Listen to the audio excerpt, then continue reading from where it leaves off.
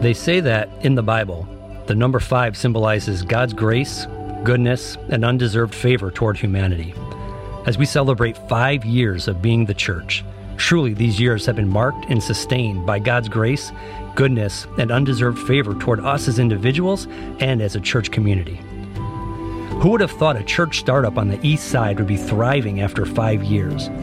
Who would have thought that a church just 18 months old, with no building, would have weathered a pandemic and come out on the other side more sure of the mission and more grateful for community than ever before?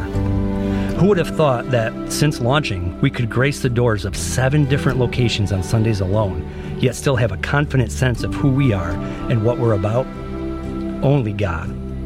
We have reminders all around us that His ways are higher than our ways, and His thoughts higher and better than ours.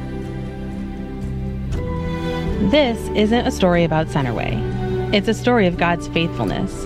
And it's a story about you, the people around you, and the people who may be sitting near you next week. These are gospel stories, stories of life change, stories of community. With so many beautiful chapters already written, you'd think we wouldn't be surprised anymore. But God continues to unfold what we could never have imagined. It began with churches and individuals investing in a yet-to-be-named movement, compelled by a vision to reach a statistically unchurched region. A lift team of people prayed and cheered us on. In time, we settled on a name, Centerway Church, because Jesus is the center and the gospel is the way.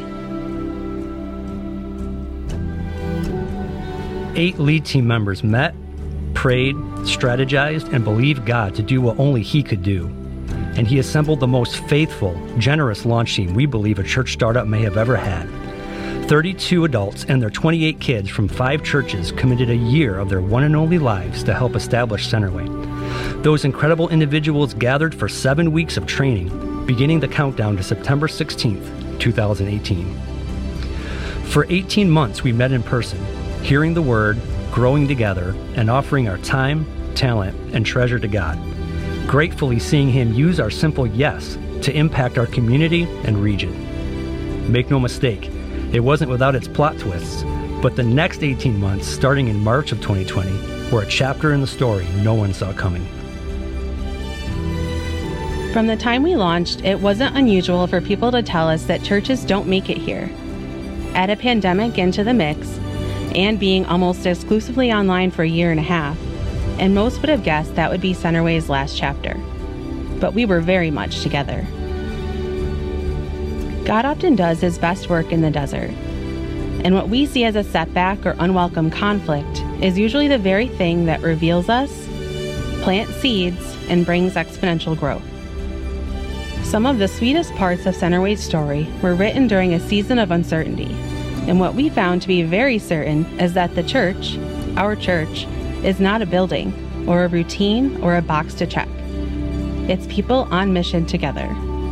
It's people who know what they've been called to and find themselves together gazing upon Jesus while simultaneously allowing Him to help them see the brokenness in themselves and all around them. The Church of Jesus is alive and well. Centerway is alive and well because people have refused to live a lesser version of their one and only life.